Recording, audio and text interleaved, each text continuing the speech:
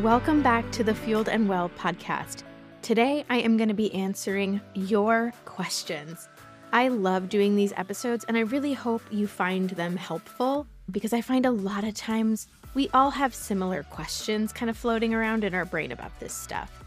If you have questions that you want me to answer in the next Q&A episode and you didn't get the chance to submit this time, there is a link in the show notes where you can submit for future episodes, so be sure to check that out. Now let's dive in.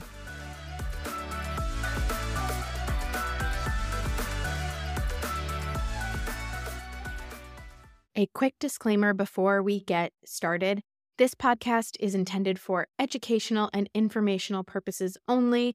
It should not be taken as individual medical advice and does not constitute a provider-practitioner relationship. I always like to preface these episodes in particular with a disclaimer because you are submitting your individual questions. So remember, I don't know your full background or your situation. This is just based on what is written in the question. Where might I direct you, or what might you want to be considering, okay?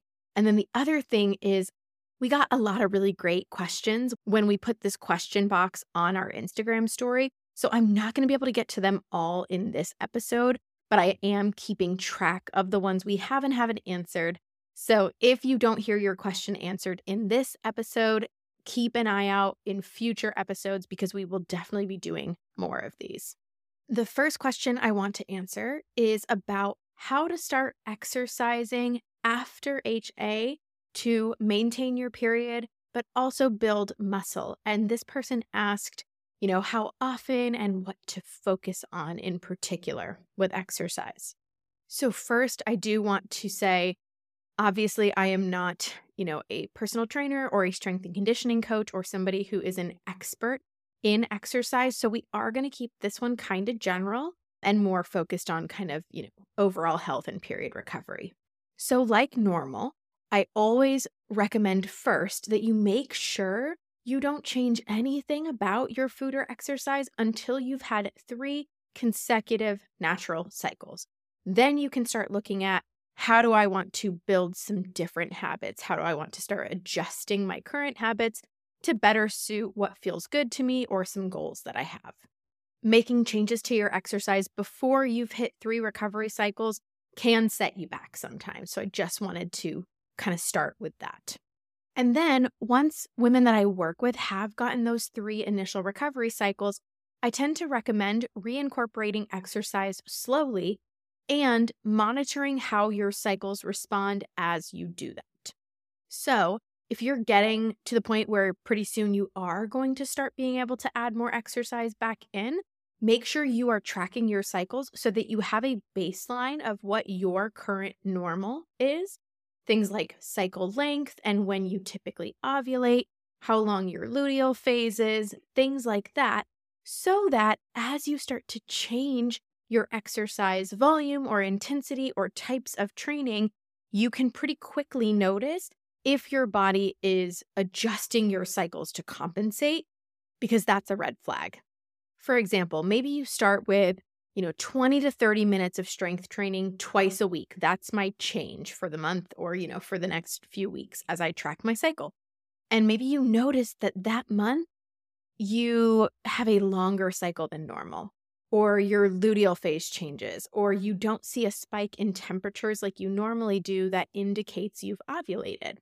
And in that case, you might have attempted to change your habits too soon, or you may have changed them too drastically, in which case, let's pull back a little bit, look at our cycle data for this coming month, and then reevaluate. When it comes to this person's question more about like building muscle, again, I'm not an expert in that, but a couple of things from the nutrition side of things that you will need to do if you're hoping to get stronger and put on muscle mass, you need to eat enough. So make sure you haven't regressed in your food habits. Make sure you are fueling your workouts well, meaning at least carbs beforehand, ideally something a bit more substantial, like maybe carbs and protein, and then carbs, protein, and hydration as a really, really solid post-workout nutrition option. If you aren't doing those things consistently, it's unlikely that you're going to see changes in muscle mass or strength because your body's just not going to have the building blocks to make that happen. When it comes to how to work out or what to focus on in the gym for this goal, that is definitely not my area, but I want to direct you to episode 19, where I interviewed a fantastic personal trainer, Sarah, and she talked a lot about the basics, the foundations of strength training, which is where I would encourage you start. Nothing super flashy, super trendy, and definitely nothing like really high intensity in terms of spiking your heart rate and doing like supersets and crazy circuits and all of that. We really want to just stick to some of the basic foundational strength training strategies, which Sarah talks to really, really beautifully in episode 19. So I will link that in the show notes for you. Okay, the next question we were asked is, I'm eating and resting more, and I've been doing so for 6 months. Why isn't my period normal yet? Now, obviously, I don't know your exact situation, and so I'm not sure if you're just having irregular cycles at this point, or if it's like maybe come back for a month and then it's gone again. I don't know your exact situation here. So I'm going to have to make some educated guesses, but there are a lot of reasons that you could be 6 months into attempting recovery and still feel as though you're not there yet. So first things first, in the way that this question was written, I'm eating and resting more. That's going to be really relative, right? If you were drastically under eating or over exercising, and now you're resting more and eating more, it still just might not be enough for your body to feel safe and for your hormones to truly rebound. You may need to push even further outside of your comfort zone than you expected initially for your body to feel safe. So I want to direct you to 2 episodes in particular, and this is for anybody who's like, I am resting more, I'm eating more, I've been doing it, why isn't it working? Episodes 18 and 20 are going to be really great. 18 talks about the reasons why you might feel like you are eating so damn much. You're like, oh my gosh, I cannot fathom doing more with food, but you could still be under eating even if you feel like that. There's a lot of different things that we pick up over time when we are eating quote unquote healthy or dieting. That can make it really hard to eat enough for period recovery, even if you feel like, oh my gosh, I can't fathom putting more on my plate. So that's episode 18. And then episode 20 talks about ways that you might be hindering your recovery that you are not aware of. So I would definitely check that one out too and see if you're doing anything in kind of that like list of common mistakes that women make. The last piece of advice that I will give you is going fully cold turkey on exercise might be a really great option for you, given that you've been working on this for 6 months now and either still don't have a period or things aren't norm. And I know that can be really hard to hear, but everyone's body is different. And if yours is perhaps just a bit more sensitive to exercise or a bit more like chronically overtrained, you may benefit from just full rest right now, especially because you've already put in 6 months of work. And I would hate to see it turn into 6 more or years down the line and things still aren't normal for you. So just something else to consider. Maybe fully pulling out exercise temporarily. Our next question is about cycle length. So this person asked, are cycles sometimes longer in HA recovery, like 40-ish days? Yes. It takes a while for your hormones to truly get back into the swing of things, and sometimes that does manifest as longer cycles. That is not uncommon in women with a history of HA. There's a little bit of evidence to this, but also there's an element of subjectivity. But usually what I will flag as too long is about 45 days, especially for those first few cycles. If you are like, 6, 8 months in and they're still that long, that could be something we need to look at, unless before you lost your period, your cycles were longer. Now, what I would recommend here, if you're like, I'm only a couple cycles in and they're like in the high 30s or low 40s, what I would recommend is 1, tracking your cycles. There are plenty of apps that do it for you, but we also have a really fantastic cycle tracking spreadsheet that also implements some subjective stuff like habits that some of those apps won't incorporate. I will link that in the show notes. That way you can figure out if there are any areas of concern that indicate your cycles are not only longer, but they're also dysfunctional in some sort of way, like absence of ovulation or a short luteal phase. Because if we don't have any signs of dysfunction and the first few are just a little bit longer, that's probably okay, and that will likely start to work itself out. But if you start to track your cycles and you're like, okay, my cycles are like 42, 43 days, and I don't have a marked rise in temperature that indicates ovulation, then we're talking about longer than normal and likely anovulatory cycles, which is a bit more of a red flag than just my first 2 cycles were longer than what's considered quote unquote normal. And remember, the range of what's considered normal for cycle length is pretty wide. 21 to 35 days, somewhere in there is considered normal. Again, it does depend on like your own history. If before you lost your period, your cycles were 24 days on the dot, and now we're talking between 38 and 44 days, yeah, that's probably not normal for you, and hopefully they start to shorten soon. But again, there is a lot of individual variation, so try not to get too hung up on the details, but I would make sure you are at least tracking so that you can understand and identify if there are dysfunctional parts of these longer cycles.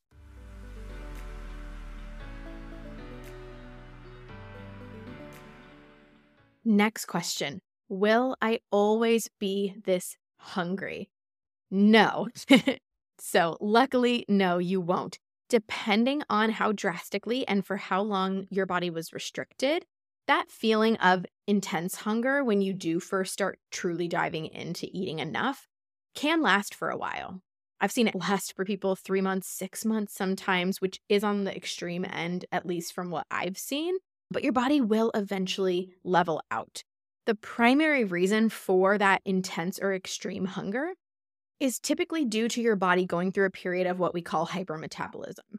So after a long, long time of your metabolism being suppressed or compensating for not eating enough or exercising too much, it kind of swings the other direction when we start to adequately feed ourselves, and it can just be hard to kind of keep up with.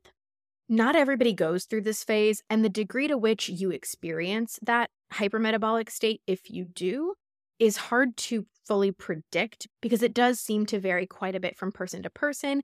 It may be a little bit related to the length or depth of your restrictive eating phase, but it's really hard to know what to expect there.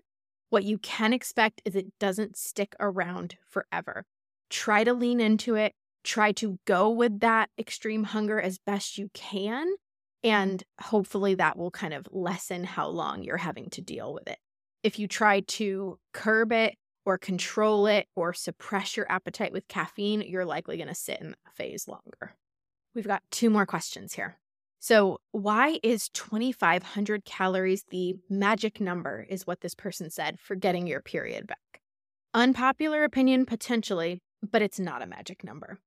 That number, I think, was popularized by the book No Period, Now What, if I'm not mistaken. I think that's like the earliest resource that I saw it cited in.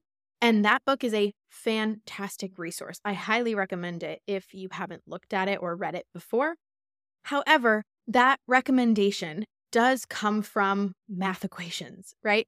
It comes from some studies that estimated what weight-stable, fertile women of an average height and BMI needed to maintain their health and to maintain normal menstrual cycles. And then there was some math done, and that's how they kind of came to that number.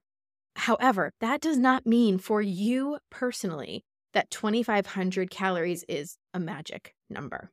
I would say, just based on what I see in people's food journals and what we talk about on coaching calls, that most women I work with are going to exceed that number by a bit. But we don't even count calories in my program because I genuinely believe and have seen that you can adequately nourish your body back to regular cycles without hyper-focusing on the numbers. We focus instead on things like plate balance, meal timing, meal frequency, and strategic snacking in my coaching program, because if you can do most of those things well on a daily basis, you will absolutely be able to meet your body's needs for recovery without counting calories. And for a lot of us with a history of micromanaging our food, controlling everything we eat, weighing everything we eat, looking at packages, the less we are focusing on calories, honestly, the better. And then once you've gotten your period back, the easier it is to transition into more of an intuitive style of eating. If you haven't spent, your whole early recovery focusing on, I got to hit 2,500, I got to hit it, right? Let's just start moving away from thinking about calories now, as long as you have some other nutrition strategies in place that ensure you will be able to get to whatever your unique calorie needs are. Now, again, that's not to say that 2,500 calories may not work for you in recovery, but it's certainly not a magic number. And I think sometimes feeling as though that is the target to hit will keep some women from actually eating enough because their needs might be higher than that. That's why we don't focus on the calories in my program. We focus more on the tenets of how you're approaching your nutrition. And then our final question for today's episode, is it possible to ovulate but not have a bleed come afterwards? Yes, absolutely. And on the flip side, you can also have a period but not ovulate them. Now, typically, these two hormonal events do go hand in hand because of the cascade of hormone changes that tend to connect them together. But one absolutely can occur without the other. And in women with HA, that does happen, especially kind of in the early days. So if you suspect for whatever reason that you ovulated, but then you didn't get a period that month, I would focus on two things. First, if you're not doing so, I would start tracking your basal body temps and any other fertility indicators that you can, so that you can get a little bit of an idea of what's going on, even if you aren't seeing a monthly cycle yet. Now, I mentioned it before, but we have a really great tracker that I will link in the show notes. Sometimes I find that using the cycle tracking apps can be a bit confusing and feel less than applicable if you haven't gotten that first cycle back yet, because it's almost like, what do I tie this data to? Our spreadsheet approaches tracking a little bit differently so that you can feel like you have data you can use organized in a way that makes sense while you're awaiting that first period. So that's one. Get to tracking those BBTs and other information like cervical mucus or things like that. And then secondly, if you think you ovulated, but there's no sign of a period yet, I would go back and revisit your food and exercise habits and just see if you could be leaning into recovery a little bit more heavily. So are you still, running twice a week, but they're short runs or they're easy runs? Are you still drinking coffee and delaying breakfast till 11 because that's what you're used to, or because your mornings are so busy? Things like that, right? If you are ovulating but not menstruating, or vice versa, if you're getting periods but you're tracking temps and you realize they're likely anovulatory, you're probably close to being in a place where your body can truly fully recover its natural cycles, but something might still be holding you back. And so that's where really reevaluating your habits can come in handy. Okay, that is all I have time for today in terms of answering your questions. But again, if you asked one that I didn't get to, I've got it on a list. And if you missed the opportunity to submit a question this time around, there's a link in the show notes. You can do that before you forget, do it right now that you've got a question fresh on your mind, and I will add it to the list for next time. If this episode was helpful, please consider following the podcast or even rating us or writing a review if you're on Apple Podcasts. It really helps us to rank and for more women who have similar questions to find us. I'll also include links to all of the episodes I referenced in the show notes, as well as a link to that recovery tracking spreadsheet, which I might be biased because I made, but I think is a really, really fantastic resource if you are still sorting out what the heck is going on with your cycles, or you're waiting for that first period to come back, but you want to be able to track some type of progress in the meantime. So check out all those links. Go ahead and connect with us on Instagram. Submit a question if you have it. There's just so many ways that we can connect. So I hope you take advantage of those, and I will see you next week.